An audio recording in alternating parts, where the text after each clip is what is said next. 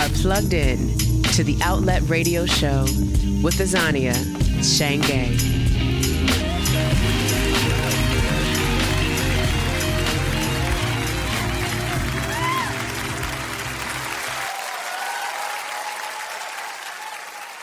Hello, listeners, and thank you for plugging into the Outlet Radio Show.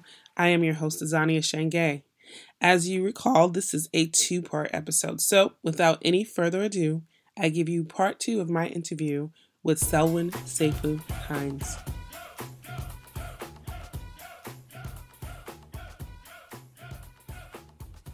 So now we gotta speed through the BET that you an exec at BET. Yeah. At what age? I was in my 30s by then. Okay, so, good. Because I was about to just throw my. So I'll do the the very fast speed up, and I'll catch us up to 2005 where BET starts. So after 360, I write a couple of books. Then I start working on Viacom, MTV, Hip Hop Honors, a bunch of stuff.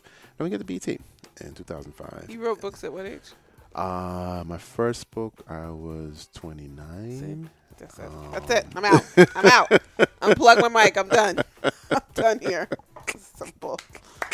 Not cool. I'm glad we were not the same age because I just would have been like, all right, so where's the nearest McDonald's? Because I give up. If this is what. But it's so funny. Not to jump off course again. That's such a writer thing. So you should actually take pride in that. Because non-writers, they don't think that. They're just like, yeah, that's dope. You know what I mean? But writers feel kind of like, you know what I mean? It's like, no, you feel it in your blood. So yeah, so take it as you really are a writer. Okay. So anyway, I do the books. I get to BET, and this is where my story changes. Because all along, I think I'm trying to move closer to film and television. Mm-hmm. Look, and it took me till well into my 30s to kind of find a unifying theory of me, because you kind of need that too. And there was a point where I was like, am I falling victim to that sort of jack of many, master of none thing? Because by a young age, I was like, I've done so many things, and I was starting to confuse myself. And, but I get into my 30s, you just get a little smarter. And I'm like, no. Actually, you know what unifies all this stuff? You're just a storyteller, right? Yeah. Don't get trapped into well, he's an internet guy, and then he's, oh my gosh, you just totally changed my whole life. See, you go. It's I love that. That's great. You just tell stories. Yeah. Whatever the platform, the medium, you tell stories. So I was like, oh, and that just brought me peace of mind. Yeah. So, so I've been trying to, because I wrote my first screenplay when my first book came out, which is a nice kind of symmetry. So my first book, that's my little memoir about, how a Guyanese kid ends up in the middle of hip hop. So I adapted my own first book, right? Wow. So it took like a year. I wrote a script by 2003. I had my first script. So it was, 14 years ago, whatever. And, I had all these really generous people, who gave me good feedback. So I had people read it and, and the most salient thing I got, they were like, no, it's a movie. Still gotta learn to write screenplays, but they're but I was like, okay, I can write a movie. So that then became my Guyanese too, Jamaicans would be having 10 jobs and stuff, right? So that quest then became my job behind the job. So whatever day job I was doing from 2003 on, I was always writing scripts on the side and just trying to get better. So by 2005, 2006, I'm at BET. Reggie Hudlin is there, and Reggie changed my life. That's my brother, my mentor. I love that dude. But when Reggie took over programming at BET, that was his day job, right? He was also writing Black Panther for Marvel. Wow. He had also just written a Spider-Man arc for Marvel. He was also prepping 3 films. He was just this multi-headed creative hydra. And I just remember going, that's what I want to do when I grow up. You know what I mean? I was like, oh, I see it. I was like, you know what? I'm good, man. I was like, I've had a good journalism run.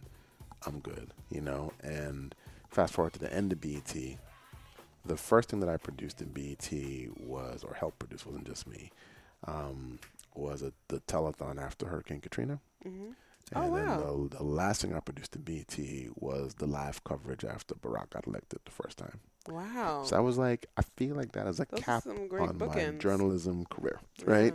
That is, I couldn't design that better. Yeah. So beginning of 2009, I was like, journalism, I love you, peace, I'm out of here.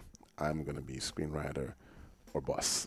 And so you went leaping off another cliff. I went leaping off another cliff, but this one turned out to be, a cliff where I'm falling through multiple dimensions and you're falling for years. You know what I mean? Like, I think I told you before that that attitude defines my professional life and just my life in general. Like, if you're the combination of somebody who gets bored quickly, always wants a new challenge, and is just sort of fundamentally curious, you just jump off cliffs.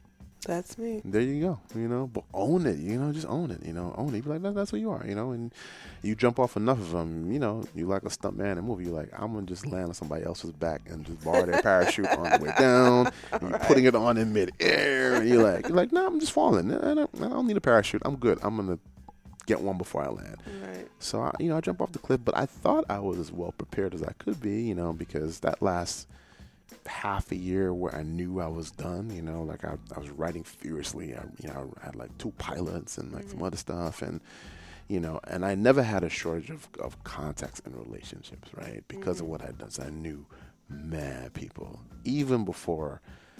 This is how life is funny, right? So before I leave BT, like, my boy at the time, I know it sounds weird, right? My boy was this guy, Ben Silverman, who was chairman of NBC, right? Yeah. That's my boy. I know it sounds weird, right? It sounds weird. I'm just gonna put it out there. That is crazy.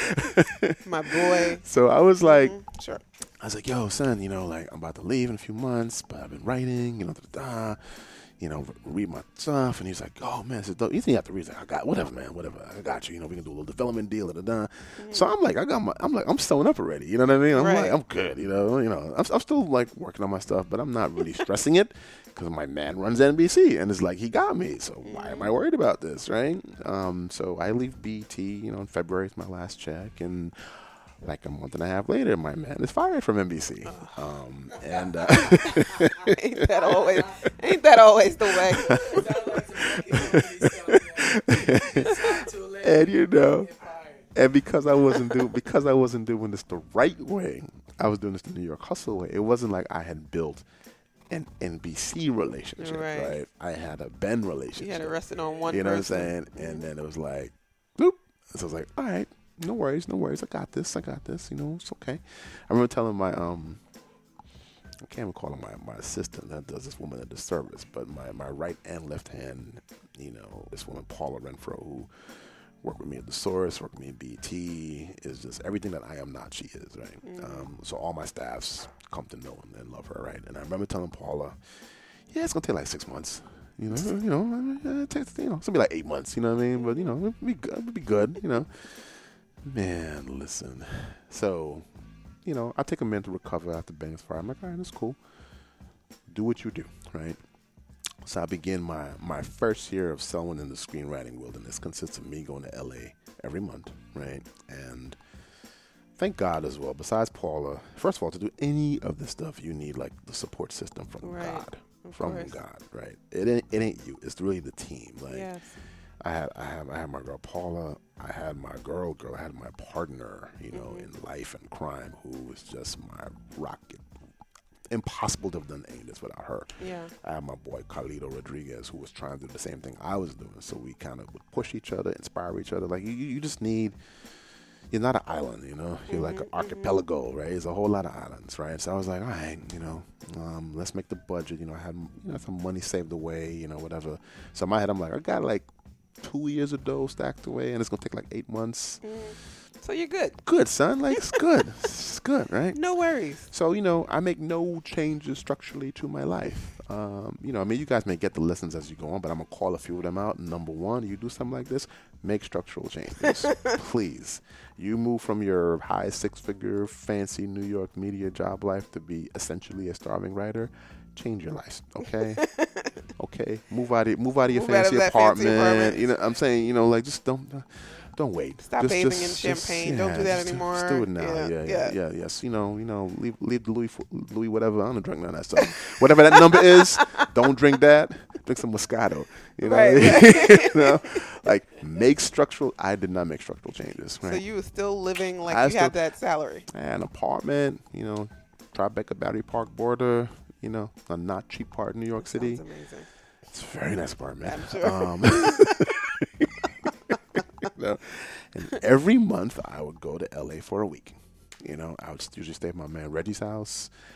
And I would hit LA, sometimes I would go with my boy Guy, sometimes I go with my boy KP, Kwan Prather, I have friends, right? And, I'd always go, I had meetings set up, all kinds of people, right? Like I remember one meeting I had with, and it's like I didn't really appreciate, I kind of appreciate, but not really, right? Like I had this meeting really early with this guy, Rick Rosen, who ran TV for WME. Mm-hmm. There are people who just heard that and like, all right, cool, yeah. That's what I said at the time. Like, that statement means so much, right? And I'm like sitting down with dude, you know what I mean? Because I know people who know people, right? So I have no problem getting meetings, right? And I would go to LA, like I was a New York superhero, right? And I would go to LA with like, I'm in people's offices, and I'm like, all right, here's what I'm bringing to the table. First of all, you see my work, right? Mm-hmm. Like, you know who I am, son. Right. It speaks for itself. I was so damn arrogant. It's like, you know what I've been doing, son. So, so I'm like, look, like here I am. I have my body of work, right? Mm-hmm. I have these scripts. They're not half bad. Like I've been writing. Like I have these scripts. And I have my, sterling personality, right? So, and I'm coming from New York in a particular era of New York where like, look, I seen Puff do this. I seen Russ, up close. Like, I know, like, a combination of like, your work, your product, the real good gift for gab. Like, New Yorkers talk themselves into everything. Right?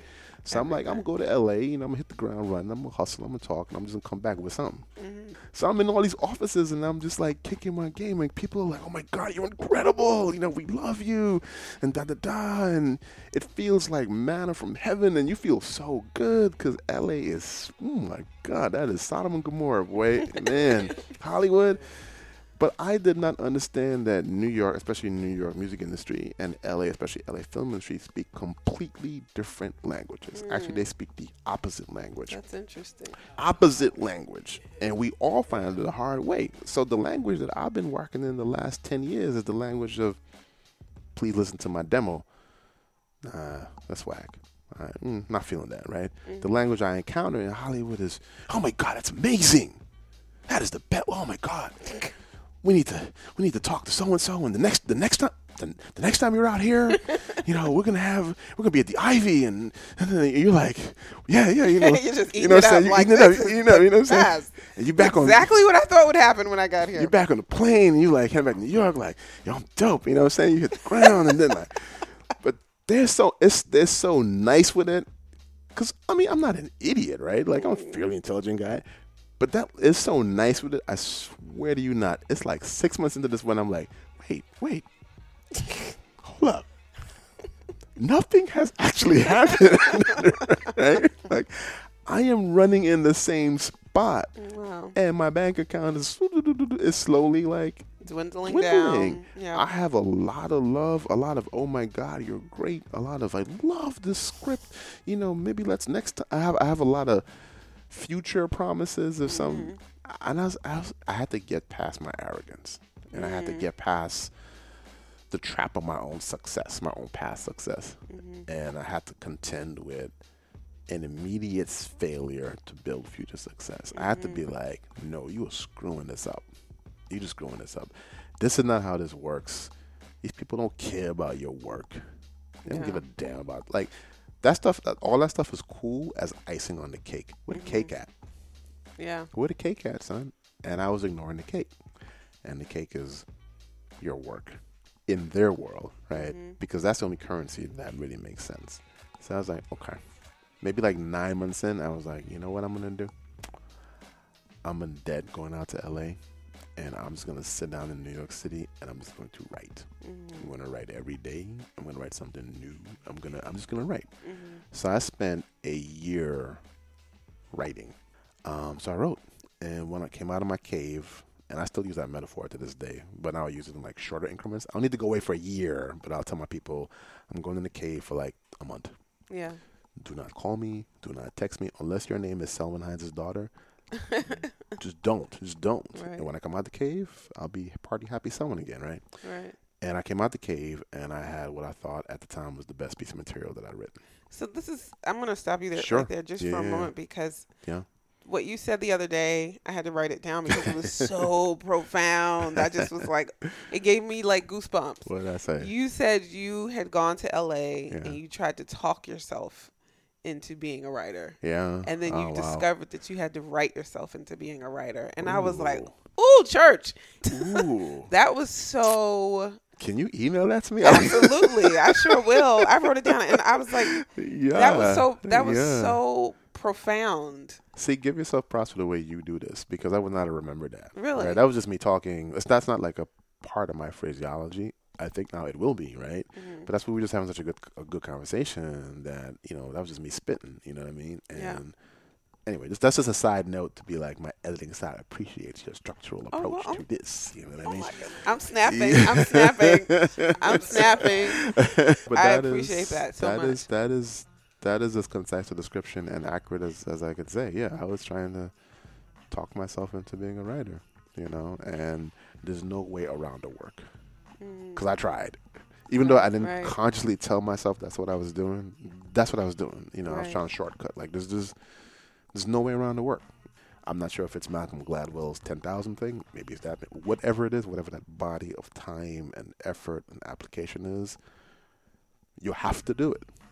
Whether you can compress it because you don't sleep for a year and you do it that way, or you spread it out, however you do it, it's that chasm in the road that you have to walk up. You got to deal with it. Yeah. And so that year for me, and it was scary. It was like, okay, let me just write my way into this. Because you essentially became a freshman in this. You had gone from being at the top of this field of several mediums. That is a brilliant observation. And now you're starting from the beginning. I think that's a cycle, because, right, the reality of what you're doing comes to you in waves, right? It doesn't, you think great, you jumped off the cliff or whatever, but there is a part of you that refuses to really do what starting over means, right? Yes, right. Part of you refuses to hit rock bottom, right? Right. And that to me took 3 years after beginning this thing to accept that. You know what I mean? Like, you refuse. That's why you're like, it'll take 8 months. You can just transition. If somebody's like, no, I have to. It's like the army. I have to break you down to your core and build you all the way back up. Mm-hmm. It is the only way it works, but we don't accept that. So better you just know it, accept it, and figure out how to do it as fast and efficiently as possible. So that first year, of writing for me was that. So back then, 2 years had passed, almost a year of trying to be, Puff Daddy Jr., unsuccessfully. I don't know how you do it. Sean. Like, for real, like that. God bless. That's his gift, right? A year of doing that unsuccessfully, trying to talk my way into it. Nope. And then a year of writing. So now we're already 2 years into past my little 8-month thingy, right? By this point in time, I'm damn near broke. I'm surviving by the grace of my partner. I'm being tempted, like, Jesus on the mountain all the time, because always like, you should go get a job. Right. You should go get a job. Right. You have a child. Right. You have like stuff to do. Like, and it ain't like people ain't, every now and again, like, yo, what do you know what I mean? So it's sort of like, I know how this story ends, right? This is me going to do this thing, immediate satisfaction, put this thing back on the back burner. I wake up and, tomorrow I'm 50, you know what I mean? Like, it just, I had to stay the course. So the way that year ends is, I have the script I wrote. It was a pilot for a 1-hour drama, sci-fi pilot, and I make one call, right, or one email. So not talking to 100 people. I make one email. My boy Franklin Leonard. Well, LA people know who he is, but Franklin's done amazing things in LA. But before he did all that stuff, he interned for me, like way back in the day. Wow. And he was just so brilliant and so dope. And always said, the film thing was on his horizon. And then when it was time for him to bounce to LA, he bounced out and it was all love. And I mean, we reconnected, kind of, before this. But then he made a hell of a name for himself out there. But he's the man. So I have this pilot and I'm like, hey, Franklin. So I wrote a thing. I think it's good. It may be trash. I don't have any objective way to verify that. Mm-hmm. would you be so kind and gracious as to read the thing? And if you think it's good, I'd love to talk to you about trying to find a manager. That's simple. I was like, yo, son, I got to get a deal. You know what I mean? You dropped all of that. It was real simple. It was like, is this thing good? Check A, check B. Right. If check A, can we push it one more step along the line? Right.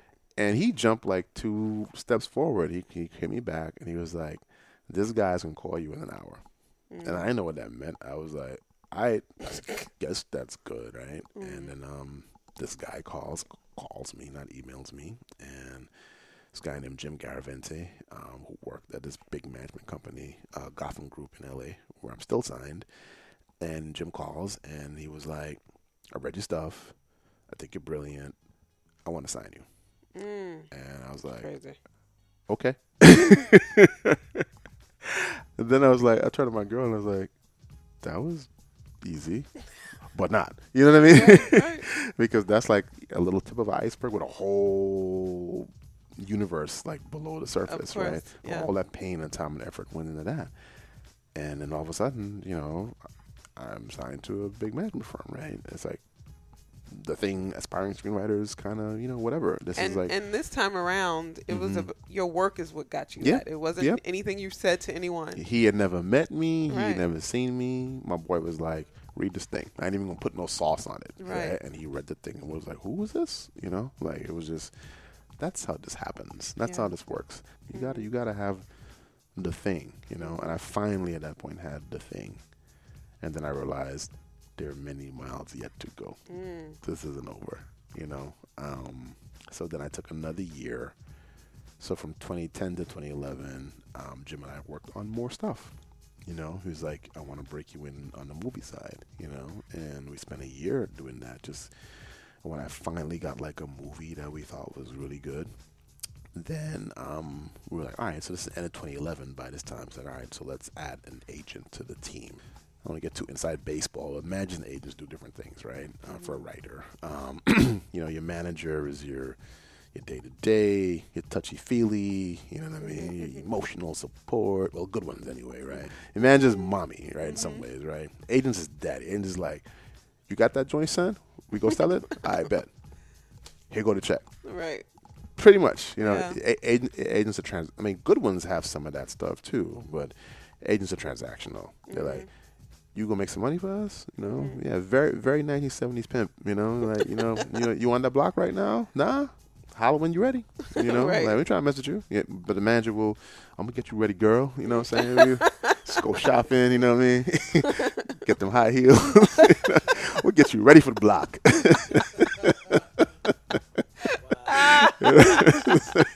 Yeah, it kind of is. I'm not. It's a little American pimp out there. I can't front. Anyway, I've learned to love it. So, you know, I was ready for my pimp, you know, by the end of 2011. And, you know, we had a round robin of phone calls. And I was like, wait, I'm interviewing agents to be my agent? I was like, this is weird, but cool. Oh, my God. Yeah. I was like, so we ended up going with William Morris, WME. You know, so I signed in January 2012. And then that's where the decision tree really comes in, right? So I'm more chastened by this point. Yeah. You know, I'm already kind of beaten up a lot.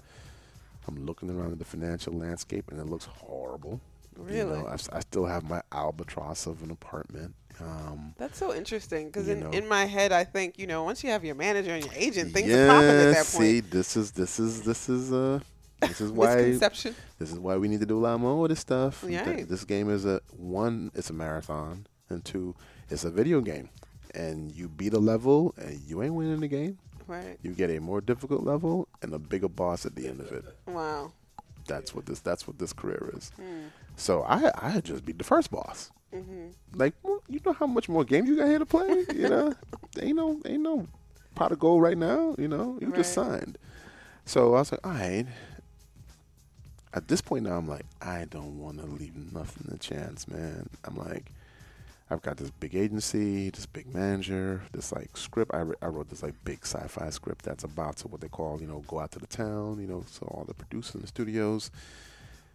Long talking to my girl, I was like, I have no idea what this is going to do to my relationship, my parent relationship, my relationship with my kids' parent. There's so many like vector relationships. I was like, if this is actually going to happen, I have to go to LA. Yeah, you gotta go. I just gotta go. I just gotta be there. It ain't gonna be easy. It's gonna be. It's just, and it wasn't. And but again, my partner was mad supportive, and she's like, "We'll figure it out." And unloaded the albatross of the apartment. And here's the perfect metaphor for all of this. My movers came the same, because this is the most economical way to do it, right? My movers came to pack me away the same day my flight was leaving, right? So I'm leaving that night from JFK, the day I'm packing away. I ended up, my girl had to like go out of town. It was just something that could not be avoided. So I had to do it for Dolo, right? Movers are movers. So they're mad late. Suddenly the rate they was talking about is like double. God. Son, you getting in my pocket right now. I barely got 2 cents right now. Son, you know what I mean? Like, you want this to move or not? It's so mafia. You like, so like literally like, my stuff is sitting in the crib and I'm sitting on top of a crate in tears because I actually do not have the money. Oh man. To complete the move. Everything I have has gone into my ticket. Like I just, I had enough to do what I had to do. And I'm like, so I made a round robin call to family. My family came through. It took me like an hour to pull it all together, but my family came through. And I was like, all right, can we complete the move? Complete the move. Of course, by now I'm running so behind schedule, right? They leave, I lock the joint, I sprint out, catch a cab, JFK. I get this insane cab driver who is like having a divorce maybe. So he's on the phone to his lawyer and his girl going back and forth. And I'm just like, son, I got to catch this plane to go the rest of my life. Please. And I don't want to die on the way to the airport. And we get to the airport mad late. And it's such a movie scene. I am flying to the counter, bag in the air, computer flying to the counter, right? And I'm like, please tell me I can still get on the whatever it was, literally the last flight in JFK. It was like the 9:50 or whatever. And sweet lady, she's like, I'm sorry, sir, you missed it. Oh my God, Selwyn. And I stand there, and I swear it feels like it's not that big a deal, like really, but like that moment, like this whole everything day, just hit you. It just crashes in on me, and it takes everything I have not to burst into tears in the middle of the airport. And I just take a really deep breath, and I'm like, when can you give me the next one?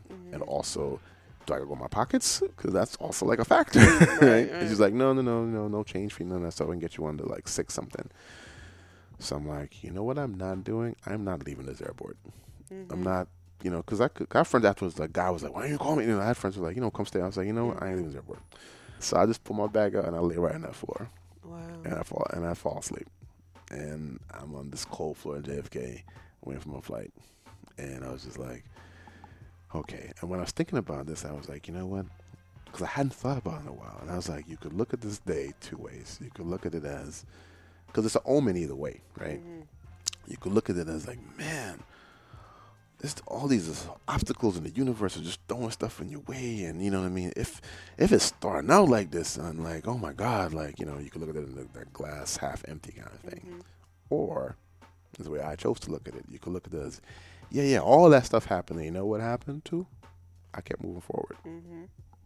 I just kept moving forward. The stress, the tears, the whatever. You would not be broken. I would not be broken. Yeah. I'm like, I'm already damn near broken down to my core. Not to know, I had more breaking down to do. But at that point, it felt like I was as broken down as I could be. And I was like, nope, I got it this far. I was like, all these heavy New York appendages. I'm like, ain't nothing else I could do. Look, I'm already in debt. I can't get no more in debt than I am right now, right? Landlord already chasing me for the rent. Like, you can't chase me no more, right? Stuff is packed away and storage is there. Ain't nothing else to be done, right? Yeah. All that's to be done is what is ahead of me, which is these people I'm signed with, the script I wrote, and this excitement that they have. And, let me hit them right now because I'll be late for this meeting because this plane's going to get in later than I thought, Wow. So I got off the plane, went right to WME, had my first meeting. And, my blessing, because this whole process of blessings is that my father has lived in LA for the last 35 years, since the 70s. since he and my mom divorced. So I had a place to lay my head. And you and I talked about this too, and it's sort of like all of the stuff to get to this point. Like I could not have been at this point in that first year when I was, Puff Daddy Jr. You know what I'm saying? I was still too fly. Right. You know what I'm saying? Absolutely. The memory of who I used to be was still too recent. Like, if you'd have told me, yeah, son, in 2 years, and pocket's going to be hurting and you're just going to be like, Dad, I just need to come lay my head. You're going to be, grown-ass man with a kid. People say, how old are you? You know how old I am? Grown-ass man with a kid. That's how old I am, right? You're going to be that dude on your pop's couch, for some indeterminate amount of time. Right. I'd be like, crazy. Like, I can't even see that. Nope. That's where I was, But I was also that dude that was, signed to the biggest agency in town, and had a script. So you have to find the things that, like, give you that fuel and just hold on to them, So I hit LA spring of 2012, and, the next wave of this journey started. And so 2012 was, I guess this time is 5 years ago now, and 2012 was 3 years since, like, I began the Odyssey. So in total, where I am today is 8 years from the day I said I wasn't going to take a job again. And I didn't, and just, just for the listening audience, the way the thing actually worked out, because clearly I'm a little more cheerful than I would be if I was still eating ramen noodles. But yeah, I mean, it didn't get easier. So I had 2 really hard years in LA, I would say. So from 2012 to 2014. But it's balanced because on the one hand, you're doing all the initial grunt work of the career, right? You're like meeting producers and you're meeting people, and you're, every now and again you get a little $10,000, $15,000, job on the screen. You know what I mean? You're just taking what you can get, and you're just kind of building it slowly and growing and growing and growing. And I actually thank God every day that, because what did not happen for me was the little once in a million lightning bolt that used to happen more in the 90s, but doesn't happen until now, which is a writer writes a script, right? This is the myth, right? Writes a script somewhere in Fargo, comes to Hollywood. Oh my God! And somebody buys for $1 million, right? Now there was a point in time where that was happening more. It's called people buying a spec script, right? In the 90s, that happened a fair amount, but it's still such a tantalizing thought and image that a lot of people like hold on to that. I'm gonna write this script and they're gonna buy it. You know what I mean? Yeah. 99.9% that is not how this works. But if that had happened, thank God. If I actually had sold that first script, I'd be failing out of the business today. Easily. It is such a difficult business. And there's so many skills you have to learn. Like if I just come straight off the the proverbial block and be like, hey, then all of a sudden I wouldn't know what to do, right? Like in these intervening years, what have I learned? I've learned how to pitch, which is the like real lifeblood of the business. Because, you do talk your way into work, but in a different kind of way than I did, I learned how to pitch, I learned how to stack projects, so I actually know how to write 3 or 4 scripts at a time, which you kind of need to do to be successful. I learned this weird alchemy of, it's a lot of almost like conflicting skills, because you have to both be what they call good on the page and good in a room, right? So you have to have the writer skill, and usually that personality is someone who is, introverted. And right. But you also have to be good in the room. You also have to be charismatic. You also have to be able to walk in the room and people are like, I want to talk to that guy, right? And it's like they're almost kind of opposite, right. Most of the like dickheads in the business are directors. Like writers can be difficult. Right, like we can't, we're too low on the totem pole, relatively speaking, and people got to work with you for 2-3 months on the line. They're like, you paying the ass too? Right. Whatever. Yeah. So there is a lot to the success of the career besides the writing. And I also got better at the craft of it in those 2 years. So, again, like a video game, I had to work my way up to the next big boss and be prepared. So when my break came, and again, it's weird because it's like, well, you broke in, whatever. And, but you're still getting little things along the way. Like I got a ton of rejection, in a way, like jobs I went out for and, a lot of little pats on the heads, like, nah, I got turned down a bunch of times. My agency fired me, which at the time was traumatic. But, I had been bumped and bruised enough by that time.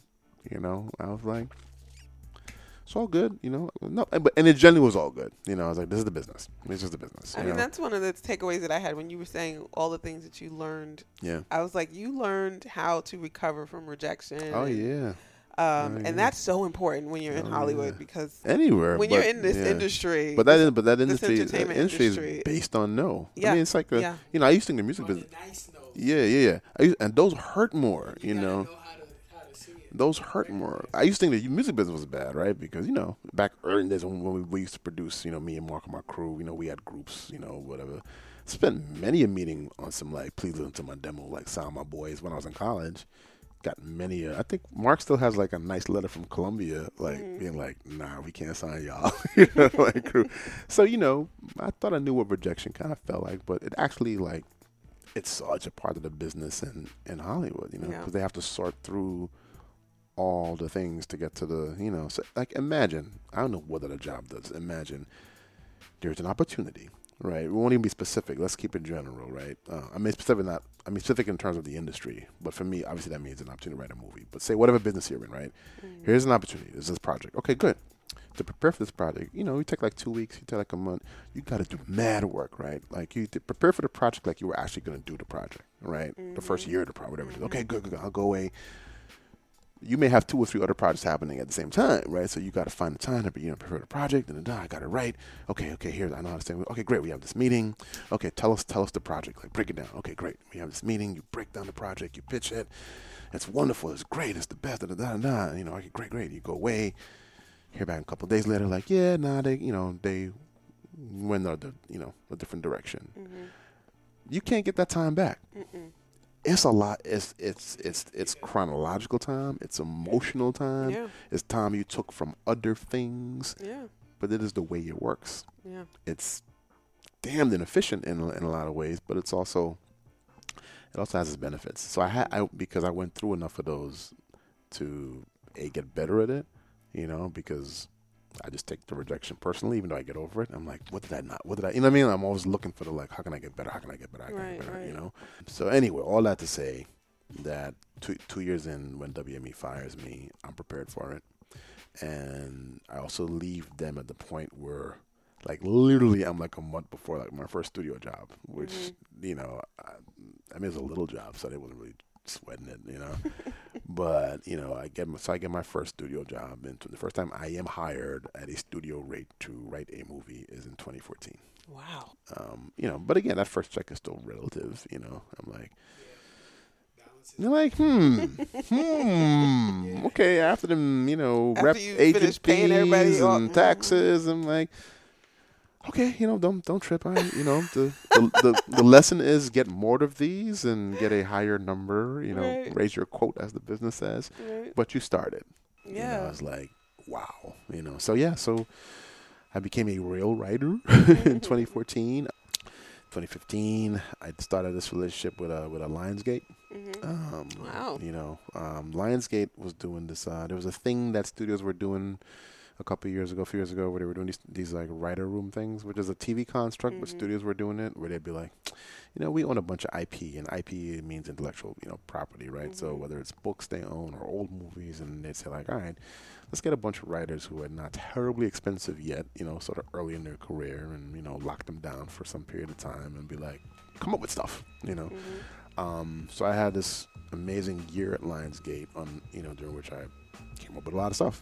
Lionsgate taught me how to survive at a studio, how to write at a studio, and it was just a great experience. And they've just kind of come after that. So a couple of Lionsgate jobs, this amazing project that I actually just turned in this week. Can I share that I read? Yeah, okay, I'm not going to say anything at all. That's okay. I'm not going to say anything at all other than I read 7 pages, and it was ridiculous, y'all. I mean, I was just like, what? I can't wait. I'm just saying, I can't wait. He's an amazing writer, you guys. Well, I mean, as you can tell from this conversation, if you can't gather it based on his breadth of experience in his writing career, he's an exceptional writer. So okay, I like I'm that's like it. words. I'm gonna stop. I'm gonna let you. I'm gonna stop being Kanye. I'm gonna let you finish. I'm gonna let you finish. I just had to say Finish. No, that's well said. That's well said. But in sometime in the near future, that will come out officially in the trades. But this week, something came out in the trades that was very exciting. Yeah. And I knew about it when we talked the other day. Yeah. And I was like, I think this is going to come out before we do the interview. So I'm going to just let her discover it, the right way. And that is the fact that, HBO hired me to write this series that is just astonishing. It's based on this book called Who Fears Death by my homegirl, Nettie O. Sorry, I'm just going to hip-hop her whole name up right now because she's so fly. Like, the way you talked about like writing, reading my script, I read the first page of this novel and I was in tears. Wow. Clearly, I cry a lot, y'all. I think I've said that a few times. I have no problem with that. That's who I am. See, I'm a strong man in touching my emotions, but I have a lot of emotions. I love it. I'm a writer. That's what makes you a great writer. I'm touching my. Be quiet. So that book hit me in places I did not know existed. And it's an amazing piece of work. I mean, it'll put you in the mind of Octavia Butler. It's Afrofuturist. It's set in this dystopic North Africa. It's a coming of age story about this young girl who's born of this very this moment of violence. It's about tribalism. It's about magic. It's about myth. It's about finding your destiny. It's damn near some Star Wars type stuff. You know what I mean? But in a real contained, character grounded way. And I was just blown away by it.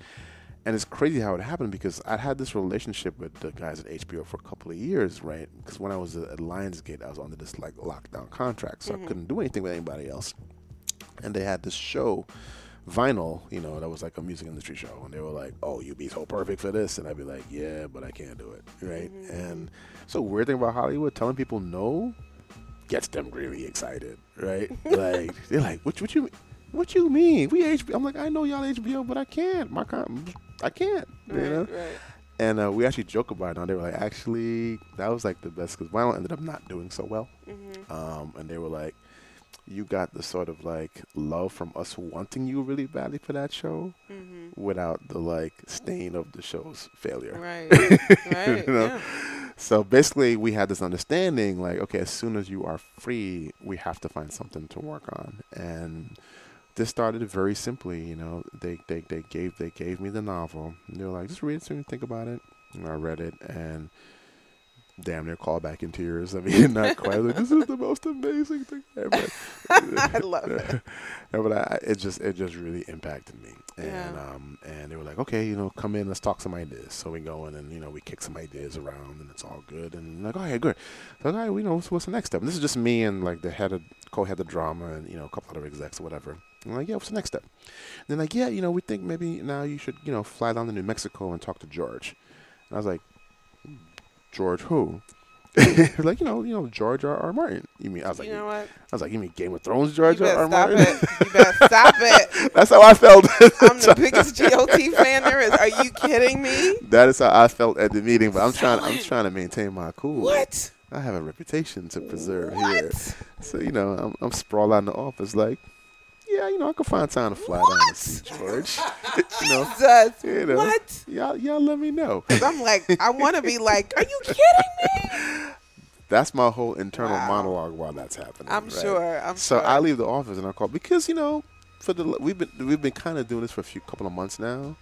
I call my agent. I'm like, oh, this is a bigger deal than I've been thinking. Like, I'm thinking they just want me to like help develop this book. We kind of see what happens. I'm like, okay, this is a big deal. And they were like, yeah, but still, still treat it how you've been treating it, whatever.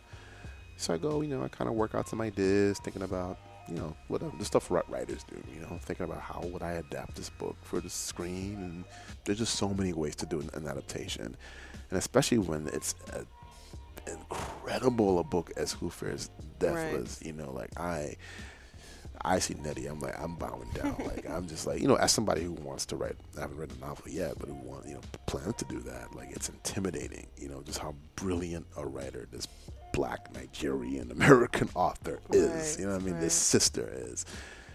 And I was like, okay, so you got to come with your A game, like really. So I just kind of sank into it, and just thought about where did I, sort of like empathetically and emotionally bond with the character and with the story, and what did it inspire me to think about? And somewhere in that kind of matrix, you kind of figure out what your, as they say in LA, what your take is, what you want to do. So, life is going by. I'm working on all my many things, and they're like, hey, you have like 20 minutes, you can come by, the author's in town, we want her to hear what you're thinking about, just call by, just real casual, just real casual.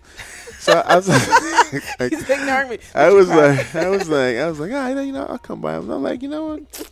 Y'all ain't gonna get me again. I was like, y'all been playing this casual, no big deal thing, and maybe it is no big deal to you guys, right? Oh I was my like, God. I don't believe you. I feel like this is a big deal, and you're making it out Right. to be. But that it wasn't like, oh, this is we make it. It wasn't nothing. It was Right. like, hey, the author's in town. She'd love to meet you, hear what you're talking about. Come on by. Like it's some down home barbecue. Come on by. And I was like, you know what? Nah. So I was like, I'm going in there with the show. Right. So I was like, I'm just going there assuming this is my last and only chance to talk about this show. Absolutely. And I'm getting this job. So I just prepared, and rehearsed, like I pitched to myself in the bathroom mirror until like it's not weird anymore, so I'm comfortable kind of talking about it. And it's like, all right, I'm good. So I go to HBO, the assistant takes me in the conference room. And I'm like, these motherfuckers. Like, man. So I'm in this conference room, right? Going around, it's full table. Right? Oh, There's God. Michael Lombardo, who is also a producer on the project, who is one of the past presidents of HBO and a big effing deal. Next to him is Angela Mancuso, also one of the producers of the project and a big effing deal. Then there's Nettie and her daughter, the author, brilliant author. And it's sort of intimidating. I'm like, this is somebody's baby, right? That she's there. And then there's Francesca, the co-head of drama, and then it's a full house. And on the phone in the middle of the table, dialing in live and direct from New Mexico, was George R. Martin. You know what? So crazy. So I walk in there, and part of me was like, "Jeez," but then part of me was like, "See, glad you prepared." And they was like, "Hey, Selwyn, we heard you have thoughts. Tell us what you got." We heard you have thoughts. We heard you got some ideas. You were so smart to prepare. And I was like, you know what? I do. That's awesome. So I did my LeBron James. I left it on the court, you know, and I was like, I'm gonna live with these results, you know. Right. So I leave the meeting. Love is all good. And then a week later, I get an email from Michael Lombardo's assistant, who's like, hey, Mike and Angela want to talk to you. They have like 5 minutes or whatever. So I'm like, okay, whatever. I hang up. And me being me, I'm in like soldier mode. I'm like, okay, what did I not say in my pitch? This is an HBO thing, right? I was like, maybe I want to talk about the second season some more. So I literally spent 2 hours just like coming up with stuff what that they could possibly want to talk about, right? Over preparing again, right? And then they call, we chit chat, we shoot the breeze. And then Michael's like, well, we don't want you to think that we're calling you with bad news. I'm like, okay, why are you calling? I mean, not in so many words, right? And then he's like, well, we just want to let you know that we want to give you the job. Oh, and my goodness. You know what's funny? I knew that I already know the ending, but I still am like, what? What? Like, you had me like, that's storytelling, wow. David. Good storytelling. Yeah. No. They were You're like, So I paused for like 2 seconds, and I just say, I'm just trying to keep cool. Trying to hold it together. Like, thank you so much. So we do the big pleasantries for like a minute of thank yous and whatever, and then I'm just like, can you guys excuse me a second? I gotta go because I gotta call my mother. Oh man. And got off the phone, and my mom was my first call. And because we've come a long way since that Times Square I'm joining the army moment, you know. And my mom has been, she didn't get it, right? She was like, like, I get you, right? Like, I might not understand this particular weird, strange thing you're doing right now, but I get you. I believe in you. I support you, and like I really knew that.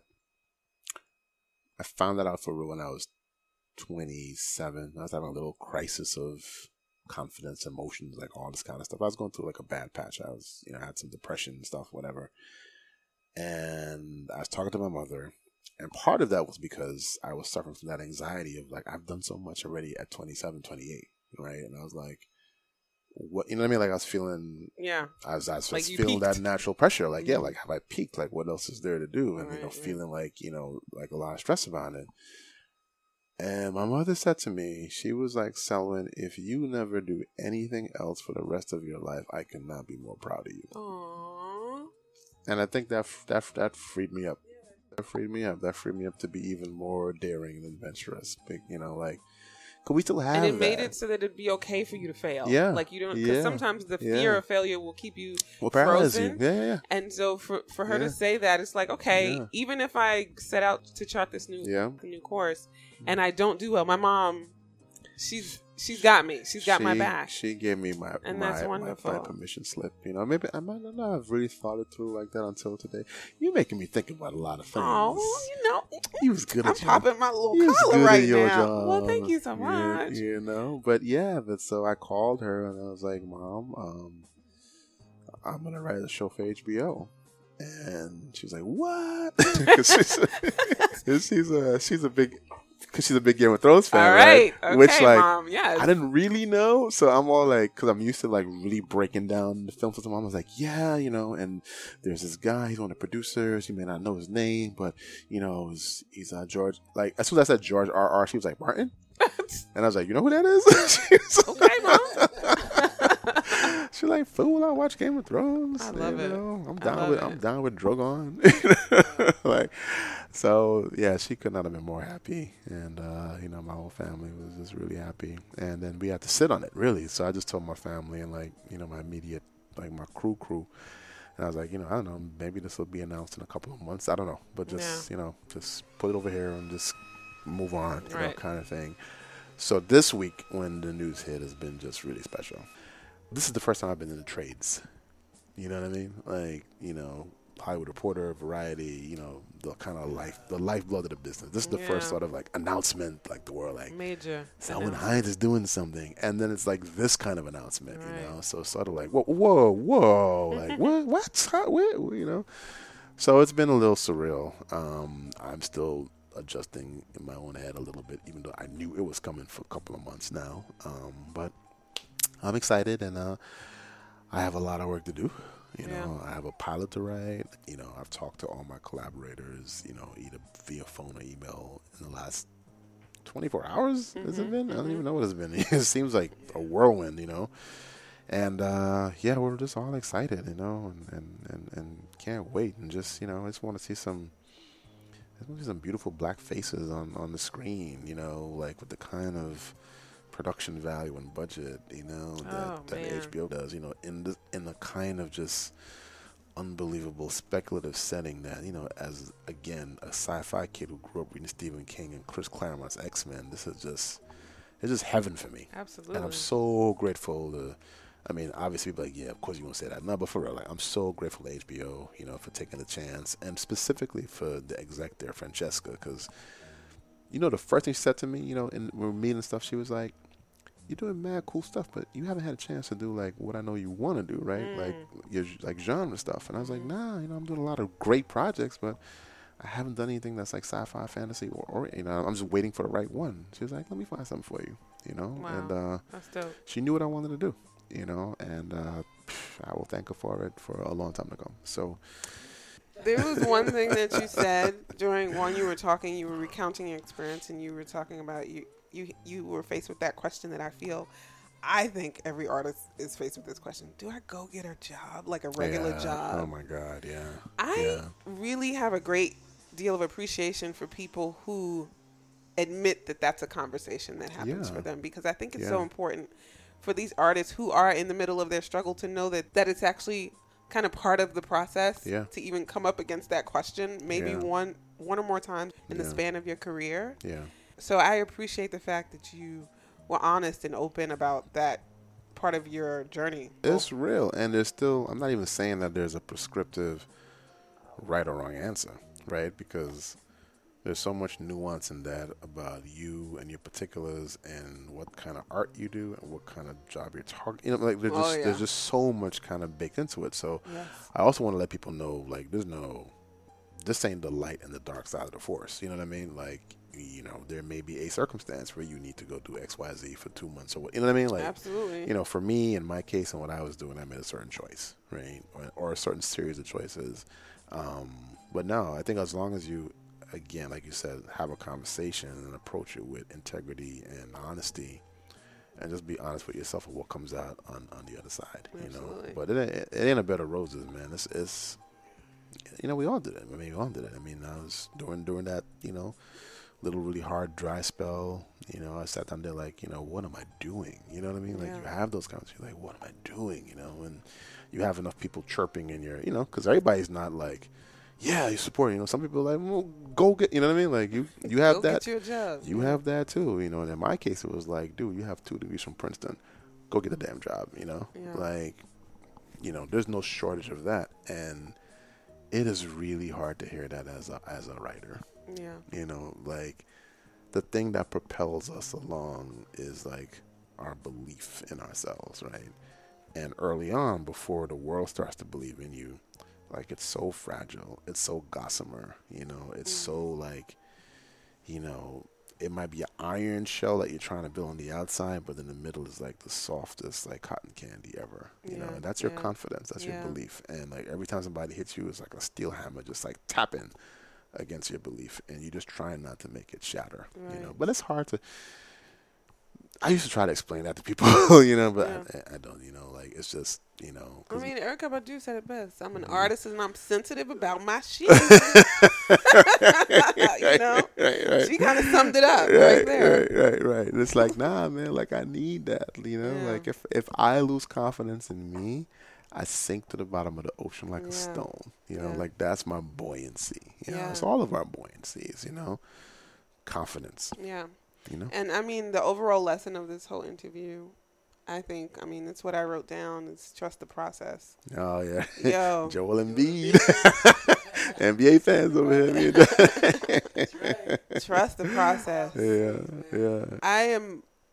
I wrote it on your page when I congratulated you. I told you that, you know, this is an amazing accomplishment and congratulations. Yeah.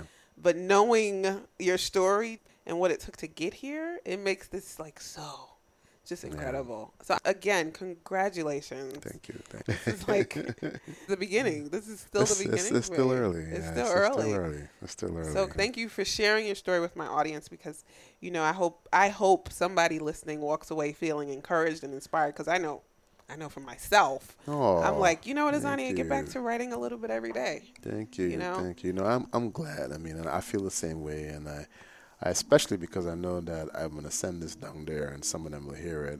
You know, I want to send that same sentiment to young writers in Guyana. Absolutely. You know, and because I know I've already kind of felt that, you know, I'm trying more and more to sort of build a stronger link with the writing community down there. But for the kind of country we come from, like, the distance between that place and where I am seems immense, you know, and I just want to communicate to, like, writing is that's your plane, your train, your automobile, your bridge. It can get you anywhere. And even if the structural support isn't there, you know, it's a different version of my, like, you know, learning to, you know, write my way versus talk my way. You know, at the end of the day, you write it and they will come. You know, like, my God. I really believe that. We got to end it on that note, because it just was such a perfect punctuation to this conversation. Thank you so much, Selwyn. Honestly, I was like, once I told Jeff, I was like, you know, he just got that HBO deal. I don't know if he's going to do our show. So I'm so grateful to you for creating the space and the time for us to do this a lot longer than we had anticipated. So good. And you have so much work to do, and you created this space. So I really, truly appreciate it. You're so welcome. Is there a way for people to kind of follow you and track your career, maybe on social media? Social media is the best. It's the same thing everywhere. At Twitter, at Selwyn Hinds, on Instagram, at Selwyn Hinds, and on Facebook, which I think I now need to do one of them like pages. I think so. I think you're there, sir. I think you're there, my friend. I've been kind of like, and I'm sorry for people who have been friending me. I have like 800 like requests that I haven't responded to because I'm like, I don't know these people. Man, it took me a minute to get in there. It took me a minute. But yeah, but you can still hit me on Facebook. It's Selwyn Seyfu Hinds on Facebook. But Twitter and IG are whatever, just open. Just follow me on there. You can keep track of what's happening. Next year is going to be knock on wood, a pretty exciting year. Yeah. So I'm looking forward to it. I have no doubt. Looking forward to it. Well, guys, if you want to follow me, you can follow the Outlet Radio Show at Outlet Radio Show on Facebook, on Instagram, and on Twitter. And you can follow Azania, me, on Instagram and Twitter at I am Azania Shangé. Thank you guys so much for listening and tuning into this episode. This has been a great ride. I mean, honestly, it felt like the time just went by because I was lost in these stories. It was just great. Thank you so much, Selwyn. You're welcome. Thank you, Jeff. And thank you guys for listening. Until next time, take care. Wagwan. This is Selwyn Seyfu Hinds. Yes, writer of many things. And you are listening to the Outlet Radio Show with my girl, Azania Shangé.